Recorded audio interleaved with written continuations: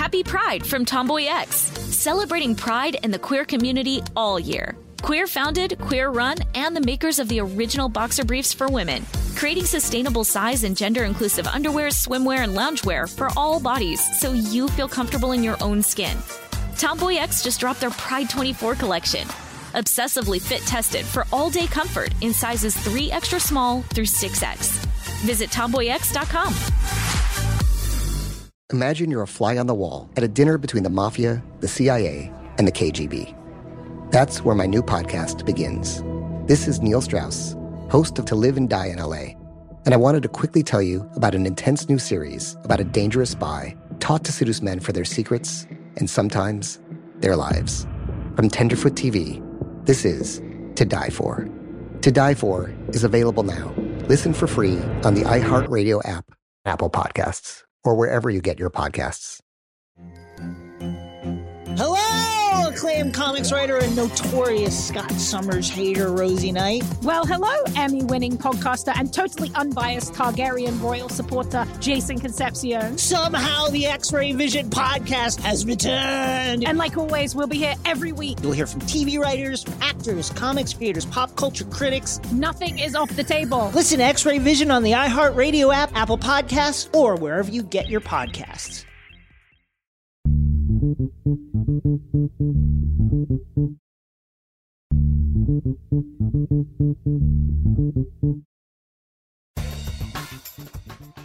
Good morning, peeps, and welcome to Woke AF Daily with me, your girl, Danielle Moody, recording from the Brooklyn bunker.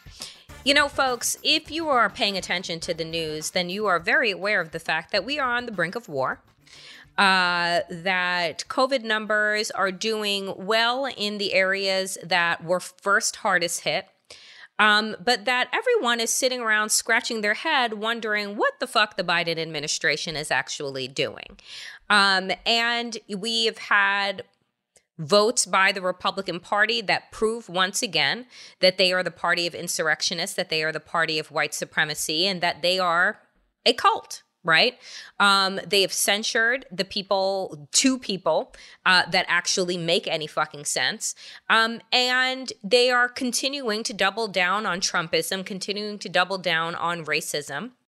Joe Rogan is, the latest celebrity that they are embracing, which tells us everything that we need to know.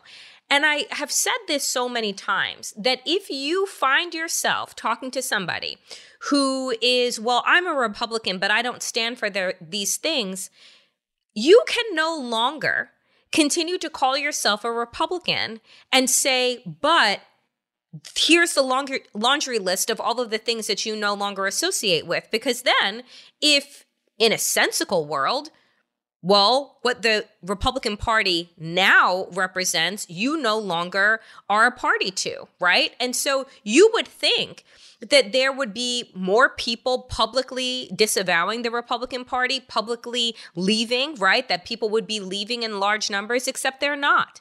And so what does that tell us about the state of affairs in America and the state of white supremacy?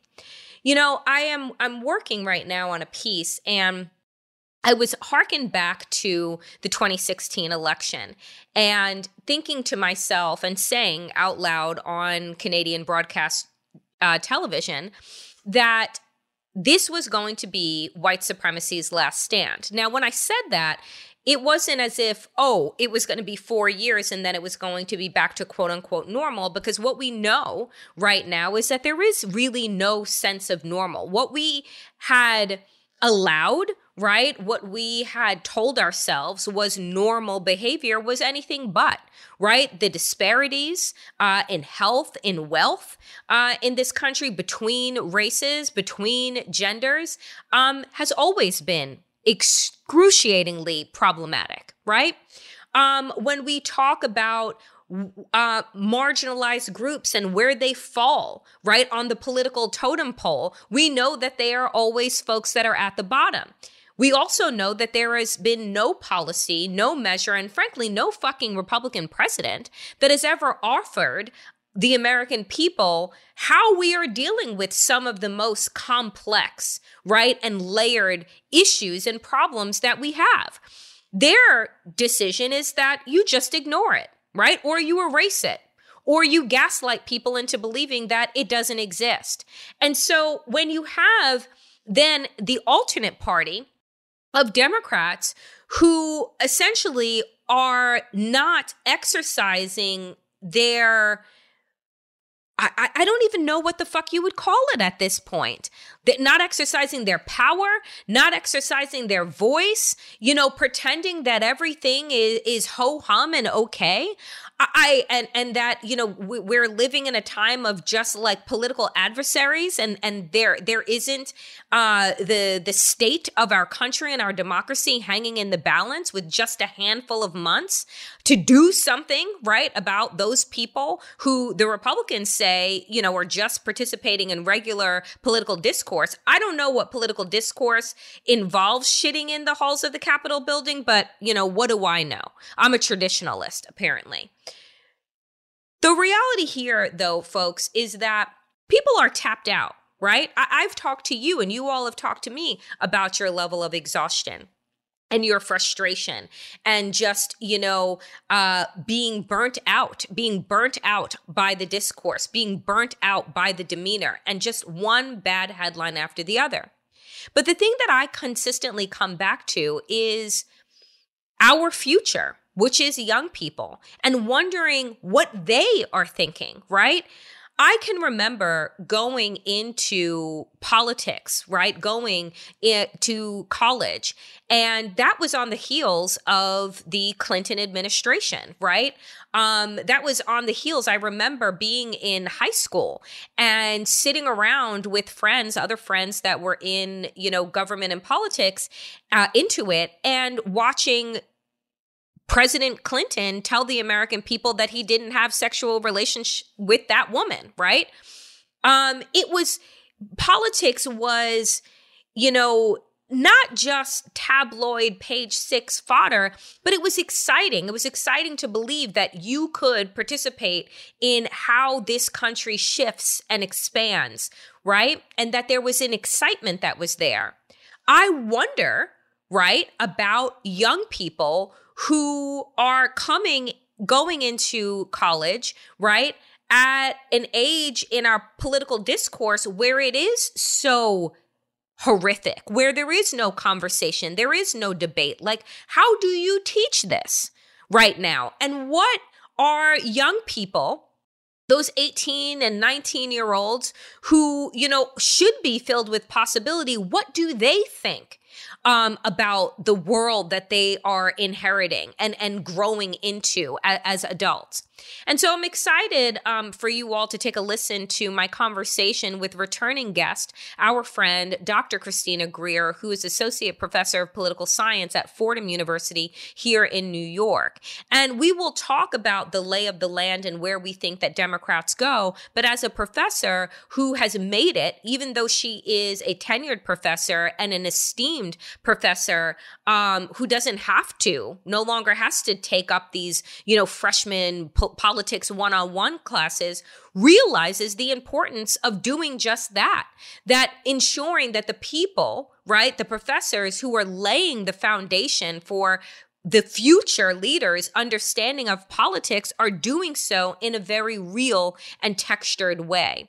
And so I'm excited for you to take a listen to my conversation coming up next with Dr. Christina Greer.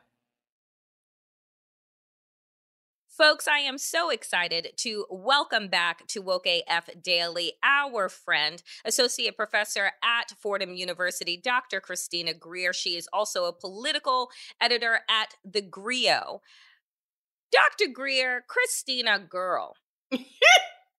I don't know about you, but a month into this new year of 2022, I am feeling really underwhelmed with where Democrats seem to be headed. I am underwhelmed with this administration and their stalled agenda. I am underwhelmed with Senator Kyrsten Sinema and Joe Manchin. I'm tired of saying their names. I'm tired of the gaggles following them around the Capitol like they are the second coming of the Beatles or Beyonce. I don't know which, but I am over it. And just in general, as I keep talking to folks, and we are 8 months or so away from midterm elections, people just feel over it, like over the entirety of it. There is no energy. When you look at NBC poll numbers for enthusiasm about midterm elections, Democrats are lagging, right? Where, of course, the GOP is now surging because you don't need to have an agenda. You don't need to have any of these things. You don't need to tell the truth. You don't need to believe in science. You can just spread lies and surge. How are you feeling about this moment in our politics right now as we head into the most consequential and probably the last midterm election that is free and fair and open? How are you feeling? Yeah. May we live in boring times again, I beg. I try not to get too personal with it, only because this is my chosen profession. So if I think about it on an emotional level too much, I will just stay in bed under the covers and not go anywhere. I also can't have a brave and exciting face when I go into the classroom multiple times a week and try and inspire a whole new generation of kids to actually want to be a part of politics, either running for office themselves or voting or just being interested in reading the paper. So there are a few things that I'm trying to contextualize for them and kind of remind myself at the same time. The party in power oftentimes loses the midterm elections. That's just, it happens to Republicans, it happens to Democrats. What is worrisome, yes, is that there seems to be a malaise and a frustration and a real disdain from Democrats because of what they feel as, sort of unproductive administration under Joe Biden and Kamala Harris. What frustrates me most about this administration is they're actually doing a lot of good stuff.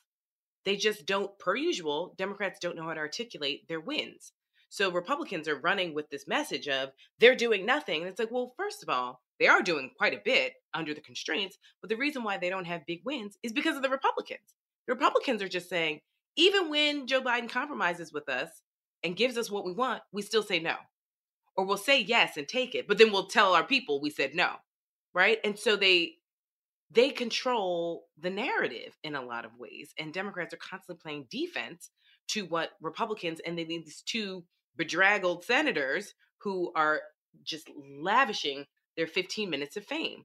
And so, I said this before, and we're citizens of the state of New York. Chuck Schumer, I need you to get it together.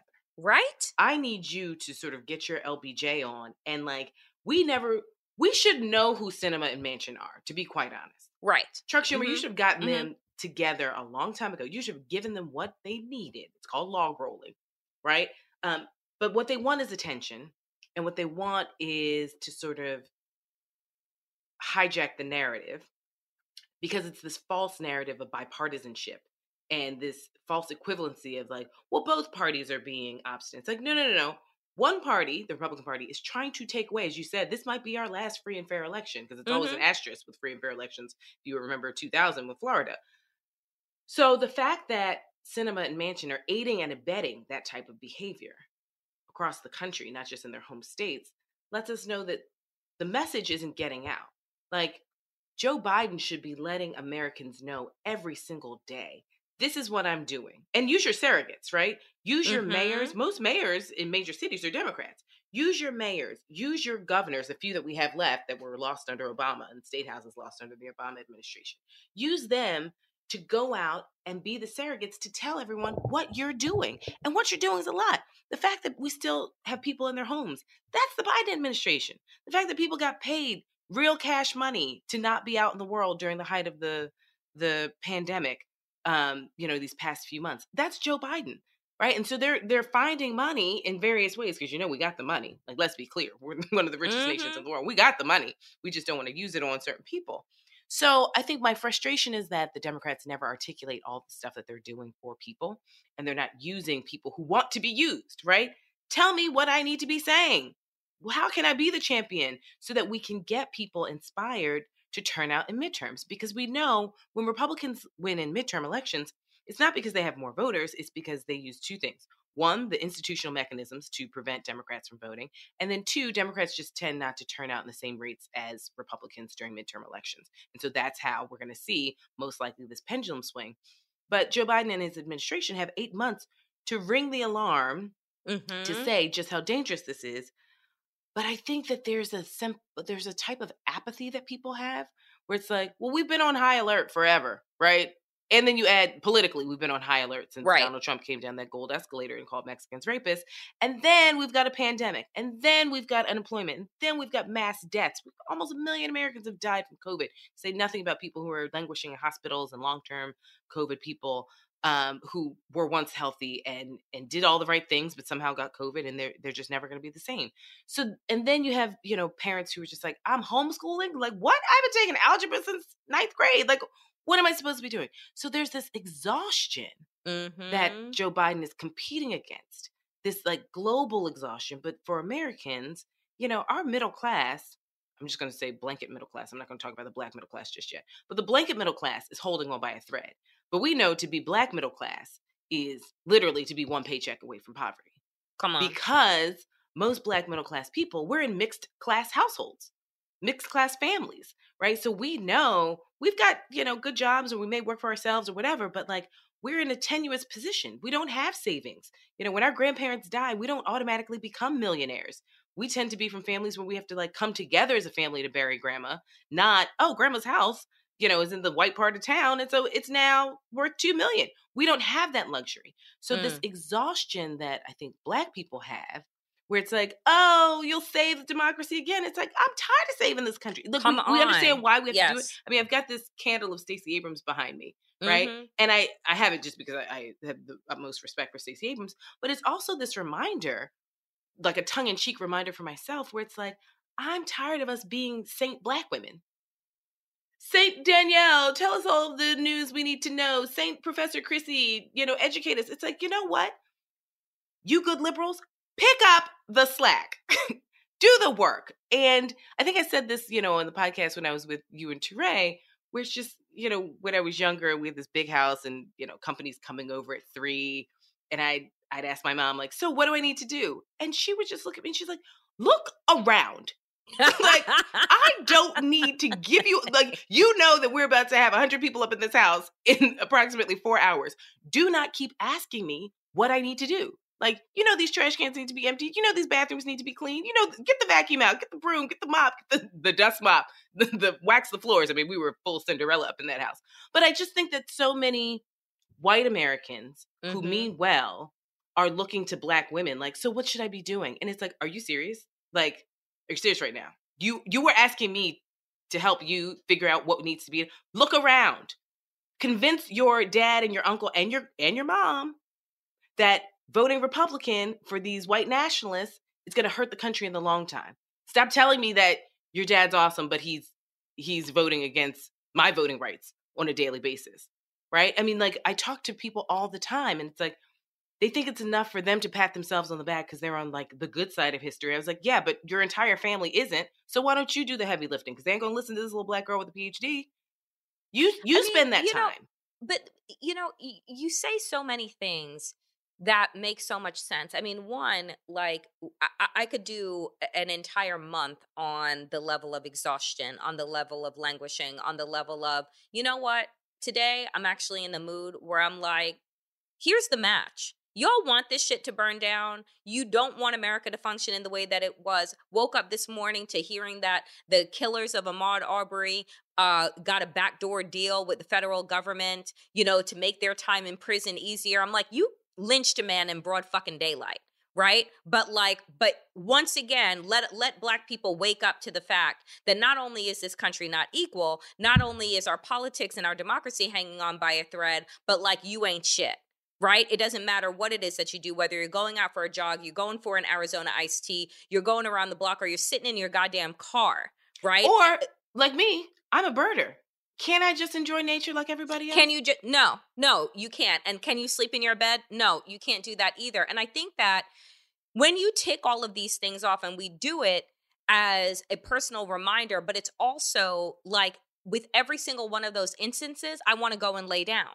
Do you know what I'm saying? And I'm tired of hearing about Joe Biden and Kamala Harris having all of these wins in the first year, but they don't know how to message. We just finished 4 years under Donald Trump, right? a man that, and an administration and a Republican Party that has become so disgustingly cruel, so vicious, so violent, so rage-filled, and they have single-handedly figured out what makes their base tick. It doesn't matter that their base is white supremacists. It doesn't matter if their folks are Oath Keepers or they're Proud Boys, because they figured out what makes them tick. And they give them all of the red meat and all of the things that they need in order to keep functioning. So the question that I have for you, Christina, is that, you know, it isn't enough for us to continue to say, oh, well, Democrats don't know how to message, it's particularly when we're talking about messaging being the difference between life and death. Mm-hmm. We're talking about 1 million Americans have died of COVID because of messaging, right? Like, but here's the thing, you know what Danielle, I'm saying? Like, but white people they're not at the life and death point yet. They're getting little glimpses, right? Texas Democrats are like, what? Abortion rights? Like, what are you doing? You know, like, they're little glimpses. But I've said this before, and it sounds blunt, but it's just how I feel. White people don't understand the capacity of white people.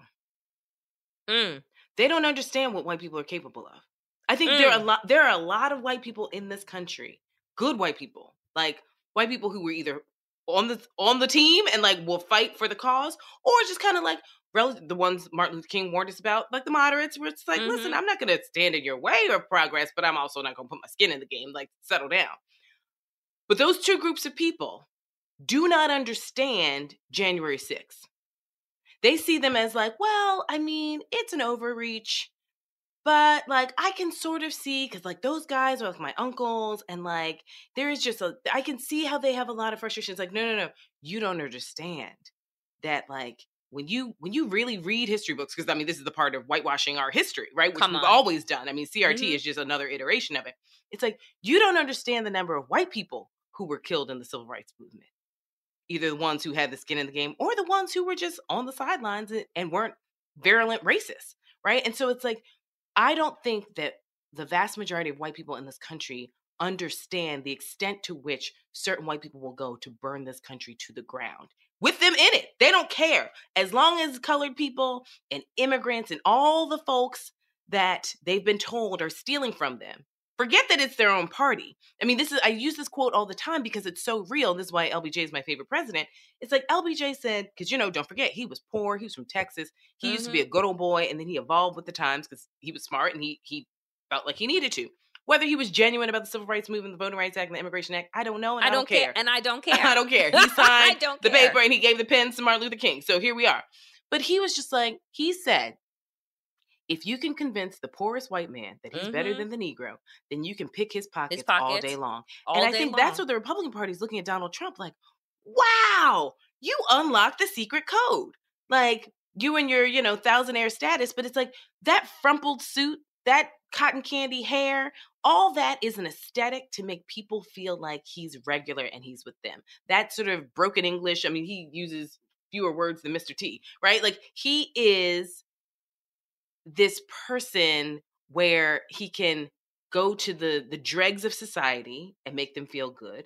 And even the wealthy folks, they can excuse it and say, well, I don't like the packaging, but I'm still going to vote for it, right? And this is why someone like Youngkin is so dangerous, because he's actually quasi-educated and he comes with the LL Bean, fleece vest. And he says, if you're listening closely enough, he says the same things as Donald Trump. He just says it nicer. In a much more professional and educated way, which gets people to vote for it. Because at the end of the day, so many Americans, white Americans in particular, who are still holding on to this Republican Party, it's like, just be honest. You care about money more than people. That's fine. Just say it. But I'm like, but just here's the thing. Say it. But and this is actually where I'm going to say something that I don't normally say, because I don't normally do devil's advocate and I don't normally do both sides. But let me tell you something, what I have realized and why why there are days where I am just wanting to throw my hands up is because, Christina, both of them only give a damn about money, right?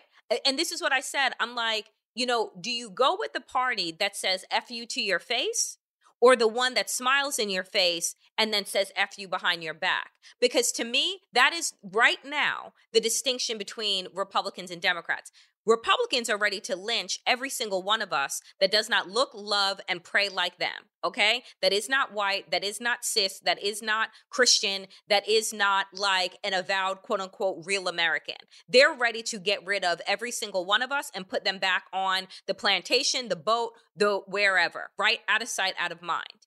But Democrats, with an opportunity to actually do more, right? You have Joe Manchin driving around in a Maserati, and you have Kirsten Sinema going to Europe to go fundraise, right? In the height of a pandemic. So you have these people, even the policy, the bill right now that is going around the hill that is about, hey, how about you don't have the ability as a sitting member of Congress to be able to do insider trading? How about you shouldn't be able to do that to get a leg up? And guess what? It ain't a bipartisan bill because it's not going to go anywhere because both Democrats and Republicans get to make money off of their inside intel. And so no one wants to do away with that. And so when we get to this place where we recognize that we are dealing with one unabashed evil and one that is fairly negligent, right? Then what do you do with the population of people, and particularly with your students who are trying to enter into this field when all you do is step back and you're just like, this is just all about money. And whoever gets the most wins. Right. But I think the difference is this. And so and this is at least what I tell myself, what I trick myself, what I tell my students, whatever it may be. There's still enough Democrats throughout the country on all different levels of government who are actually working towards certain things. I think sometimes when we talk about, and money is permeated in all facets, like in all levels, right? Even when you're running for mayor or city council or whatever it may be. But I do think that Democrats, because we organize ourselves in parties, right? Parties aren't mentioned in the Constitution, but we've always had parties in some iteration. Right. Mm-hmm. Because this is the way that we get politics done. Right? Because someone who just has an interesting idea isn't necessarily going to get elected. You need a party structure to assist you. I'd much rather be with a party that's like, well, at least we're not going to rip the whole institution away from you being able to participate, right? At least I'm not going to throw you in jail for giving Danielle a glass of water while she's standing online. Hey, maybe it's actually not an inspirational story that a Black woman waits in line to vote for Barack Obama for 10 hours, right? And that's the media's fault. But, like, yes, I think that the Democratic Party is at least, there are enough individuals in that party that are working towards, like, this is, we're people of color. I mean, Republicans have chosen and made it very clear that 97% of who they want to put forward are white men. That's it. Mm-hmm. Right? When you look at the judges that Donald Trump put in place, when you look at the people who are running, and of course they highlight their like random colored person, the lieutenant governor of Virginia now, who's an immigrant, or Nikki Haley, child of immigrants. Like they have their special. Yeah, they have their tokens. I mean, let's Rubio, be clear. Whatever. But they are who are complicit in white supremacy. Exactly. Because hey, guess what? You don't need to be white to be a white supremacist, right? Come on. Same way you don't need to be a man to participate in patriarchy. Hello, white women, right? Like, and I learned that from Mark Twain and camp. But that's a whole nother story when I was 10 years old. So someone was like, how do you have this like full understanding of like patriarchy and white supremacy? I was like, I went to camp, sleepaway camp to be specific. So I say that because when I'm talking to my students right now, I always teach intro to politics. For someone of my stature, who is the associate chair of the department, I'm the chair essentially of the Lincoln Center campus. I am tenured, right? I've written books and articles. For me to teach an introductory course is kind of odd, right? People of my stature would teach advanced level courses. I always teach intro every semester. That's the course that, most of the time adjuncts teach, like people who are in graduate school who just need a few extra bucks and, they come into a department. And I'm like, no. Because we, usually teach multiple intro classes each semester. I'm like, one, I like to steal all the smart kids from the other majors. But two, the intro to politics class is your foundation of politics. I'm getting you interested in reading the newspaper. I'm getting you interested. I mean, my specialty is American politics, but, I have lots of people who are obviously interested in international comparative politics. Mm-hmm. It's like, well, then we can talk about what's going on in Brazil or Ukraine, right? And so, and related also back to America. Because if we get into an interaction in Ukraine with Russia, like we ain't got no money. And Putin knows that, right? And so we can talk about those types of things. I think what is inspiring, I will say, in this moment, because, you know, I always ask my students, I'm like, okay, so I'm talking about Barack Obama. I'm like, how old were you guys again? And they were like, 8.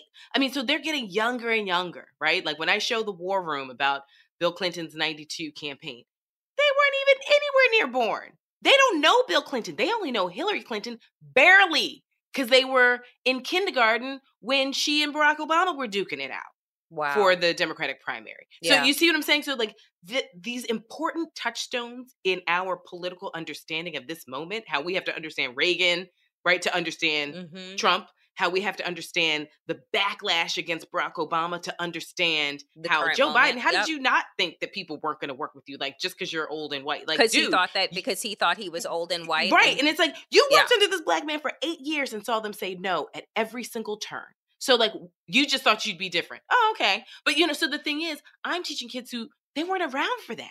Because, you know, when they said like, oh, I was 6, and I was like, oh, so you guys were obviously actively reading the Times every morning. They were like, yeah, right between Paw Patrol, right? So like, so I'm also trying to contextualize the history of this moment. Because I'm like, listen, guys, you all are too young to sort of be of the soap opera generation. You remember, like, you know, we were Days of Our Lives and Another World, you know, like all those stuff. I was like, so you guys didn't grow up on soap operas, but I was like, this is nothing but like sex and intrigue and backstabbing and all types of stuff. If you sort of look at it that way, and I'm not trying to say it's a game, but I'm like, you should be wholly invested in it, because if you don't want them to rip out your ovaries and give them to your daddy, if you have student loans, if you care about the environment, if you have asthma or, you know, a sibling with asthma, if you went to a public school and you're like, this place is crappy, it's like, not all public schools are crappy.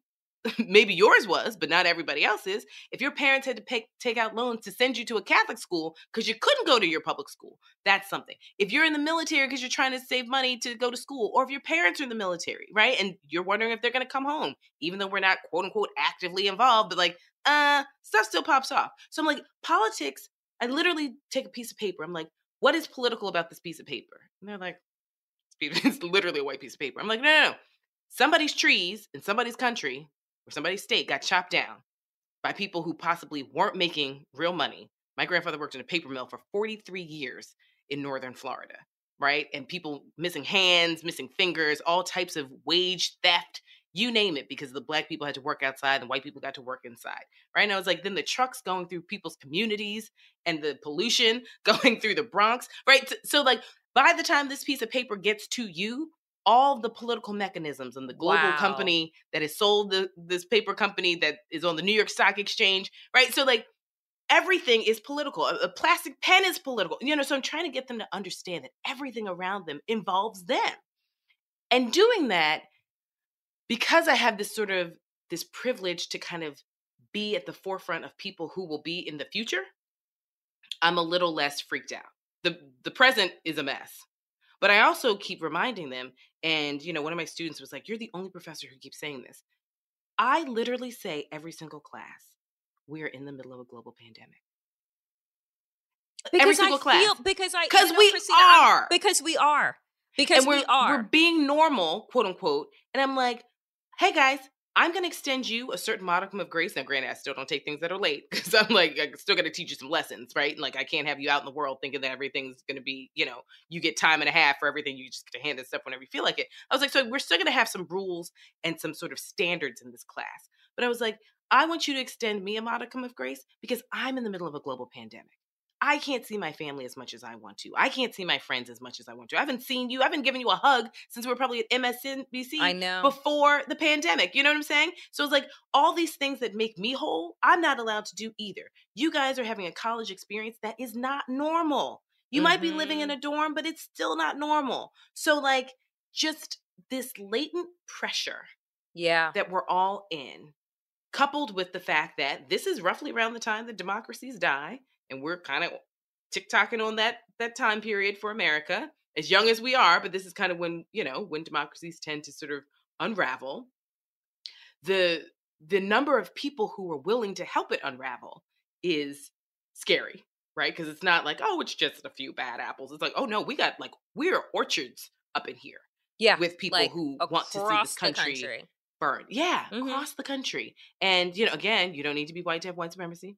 So it's not just, looking over your shoulder for some hillbillies. It's like, oh, no. Like, they come in all shapes and forms and colors and ethnicities. And classes and economic status. I mean, like, listen, Donald Trump still got millions upon millions of votes. I mean, he lost when he ran against Joe Biden. But 75 million people voted for him. Million people still said, I like what he's selling. I don't care that he said Mexicans are rapists. I don't care that he tried to sign an executive order to I don't care that Muslims. 22 women accused him of sexual assault and or harassment. I don't care that, like, you have kidnapped children with no plans to reunite them with their families, and there are still hundreds that will probably never be reunited. It's like, I think that when you say to your students, we're in the middle of a pandemic and, like, democracy is unraveling, I feel like the whole sentiment in America right now is just push through.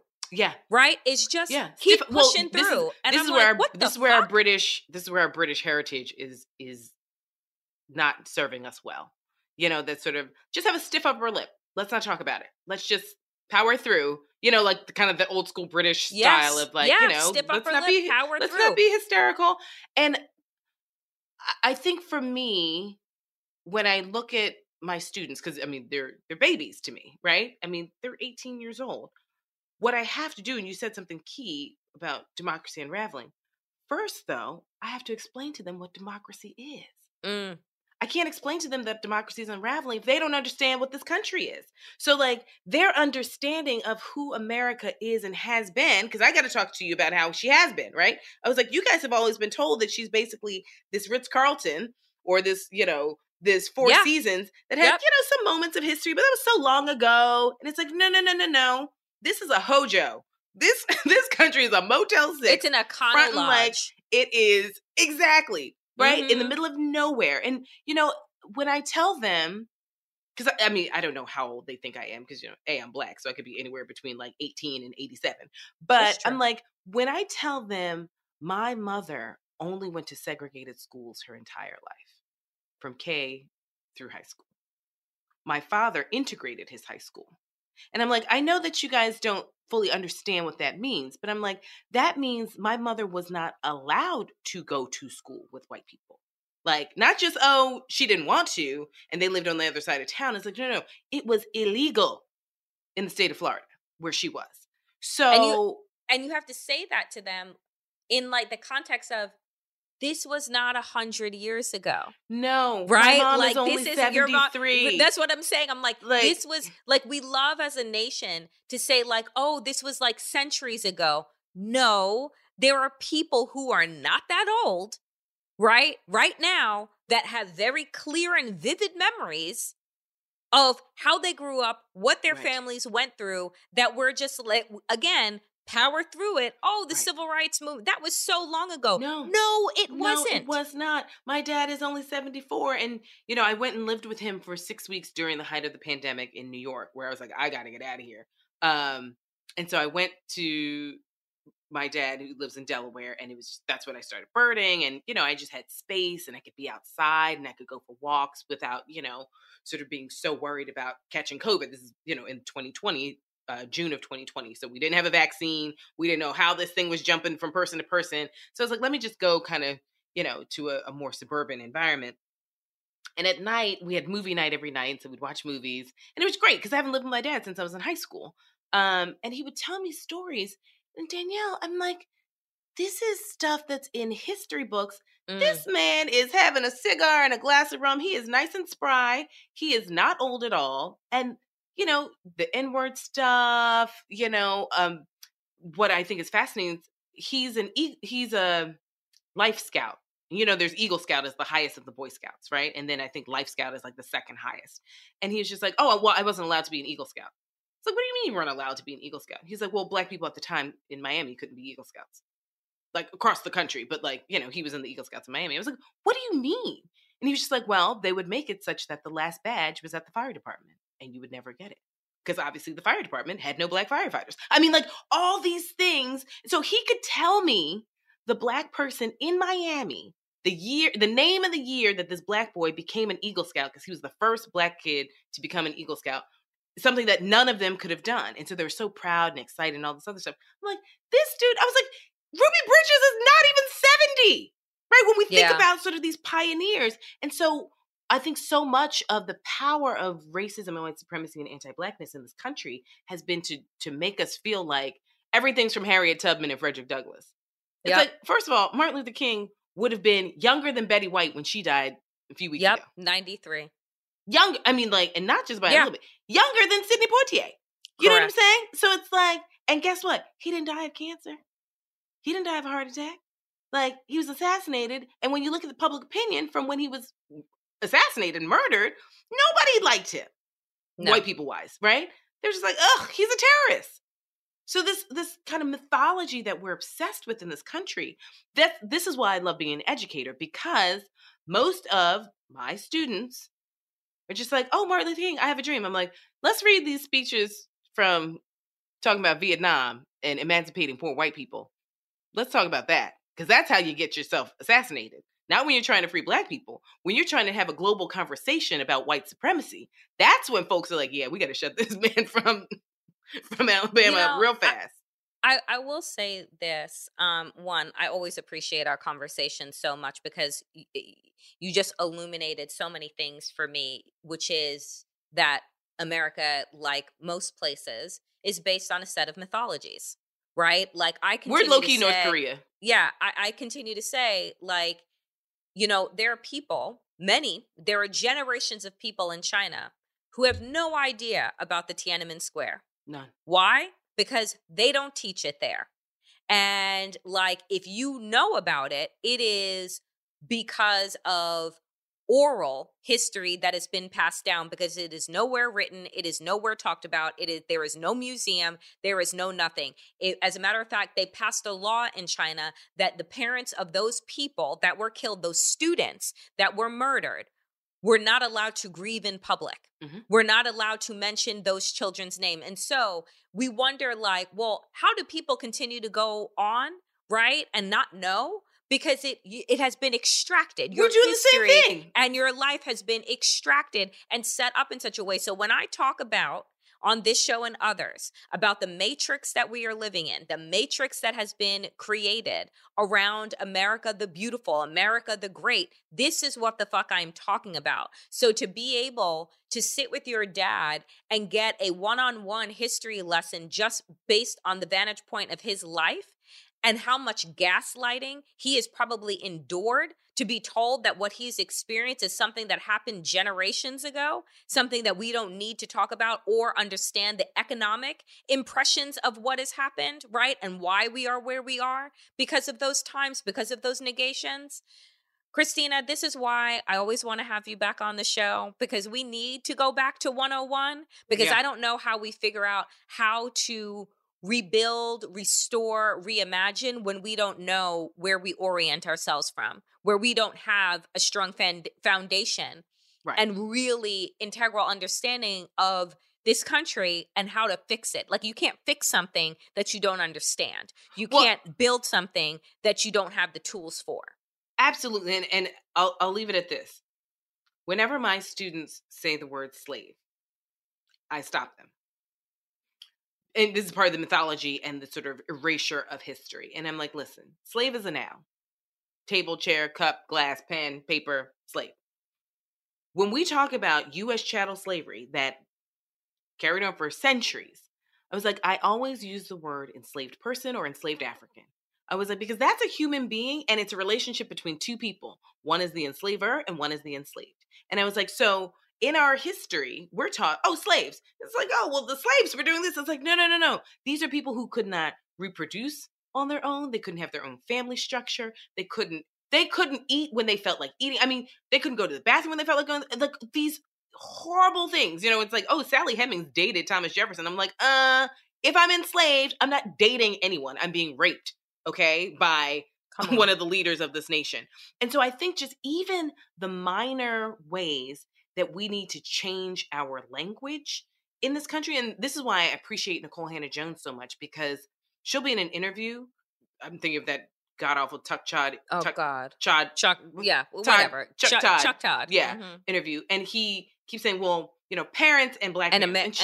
And she's like, so if you want to say white parents, say white parents. Say white parents. Because the thing is, it was always, when Hillary Clinton and Barack Obama were running, it's like, well, woman versus a black person or a black man. And I'm like, no, it's a white woman, right? Because women aren't white. Not all women are white, but like this idea that womanhood is white womanhood and blackness is black malehood, right? And this is what's so interesting about Shirley Chisholm, who's right behind me, right? When it's like, okay, in 72, it's like, well, we need a woman or a black person. So she's like, goes to the black folks. It's like, okay, well, we said a black person. I'm here. And they're like, we actually meant a black man. And then she goes to the women, Gloria Steinem and friends. And it's like, okay, you said a woman. And they were like, well, we actually meant a white woman, right? And so it's like, right. If you want to say woman, say white woman then, if that's what you're talking about. And so I think for my students, I'm really trying to be a lot more deliberate in my language, because I don't allow them to say like, oh, well, I'm a minority. I'm like, listen, I'm a global majority. I'm a woman and a person of color. So globally, more people look like me and more people are either a woman or a person of color. So like, I'm not walking around saying that I'm a minority at all. And I think that in this country, because this mythology of white supremacy, anti-black racism, patriarchy, and capitalism is so embedded in our foundation. Bell Hooks, talks about this. We've got just folks believing the big lie, and the big lie is from before 1776. Come on. That's right. Oh, Dr. Christina Greer, my friend. Hugs. We need hug time. We need hugs. We need hug time. We need cocktail time. We need walking time. We need all of those things. Thank you so much for making the time to give us at Woke AF a one-on-one, a 101, and a one-on-one with me education as to where we are, how we got here, and where, if anywhere, we are headed. We appreciate you. Thank you. Thank you so much for having me. That is it for me today, dear friends, on Woke AF. I'm going to be starting something new this week, and you tell me what you all will think about it. But I want to leave you kind of with this moment of zen, of reprieve, of rest. I did a meditation earlier this morning. I meditate in the morning and in the evening before I go to bed. I kind of try and sandwich my day in that way because, so much happens. And in one of the meditations that I did today, and I use Insight Timer, there's Calm, there's Insight Timer, there, are many free apps that people can use. And what I like about Insight Timer is right now is that they will ask you, with happy faces, where is your mood? Great, good, okay, bad, and then they will provide you with meditations that correspond with your mood. So this morning I did one that was on healing, because I realized that we don't talk about healing and pain and trauma enough, and grief, and what it means to not just, power through bad situations or emotionally draining situations or traumatic experiences and situations, but what it means to honestly sit in that. Not sit in it as in to marinate, but to sit in and actually feel your feelings, and recognize that our life, right, isn't about how successful we are, isn't about how productive we are, but is about how aligned we can be in our state of being. We are so busy doing. There was a meme that I saw that it was always that was human doing instead of human being, that we never just kind of sit. We're told to fight through, muster on, pull yourself up from your bootstraps. But nobody ever just says, sit, breathe, and feel, and allow what comes up to come up, right? Not in a way to control it, but in a way to observe it. And so moving forward, with Woke AF, I'm going to do my best to provide us with an ending note that isn't one that is steeped in rage and frustration and anger, but is one that as a collective, we can use this show, use Woke AF and this platform to meditate on our rage, to get it out of our bodies, and then leave ourselves more leveled and more at peace for having gone through this exercise of learning, expanding, and growing together. Anger and rage are important tools. And so I'm not saying we just pretend and be happy-go-lucky all the time, but I do believe that there is an alignment and a settling that needs to happen once we rid ourselves of that kind of energy. There is a coming back into our bodies that I think is going to be really important, particularly as we move forward in these very uncertain times. And so if you have tips and tactics and tricks that you are using to help keep your energy in a good place, in a glowing place, in a healing place, please, let us know in the comment section or DM me and let me know, because I'm going to be looking for opportunities for us to find rest after our rage on a daily basis, whether it be for a minute or 10, but just wanting to leave you all in a better place than I have been when I pop off and then just cut out. So be on the lookout for that. As always, dear friends, power to the people, and to all the people power. Get woke and stay woke as fuck.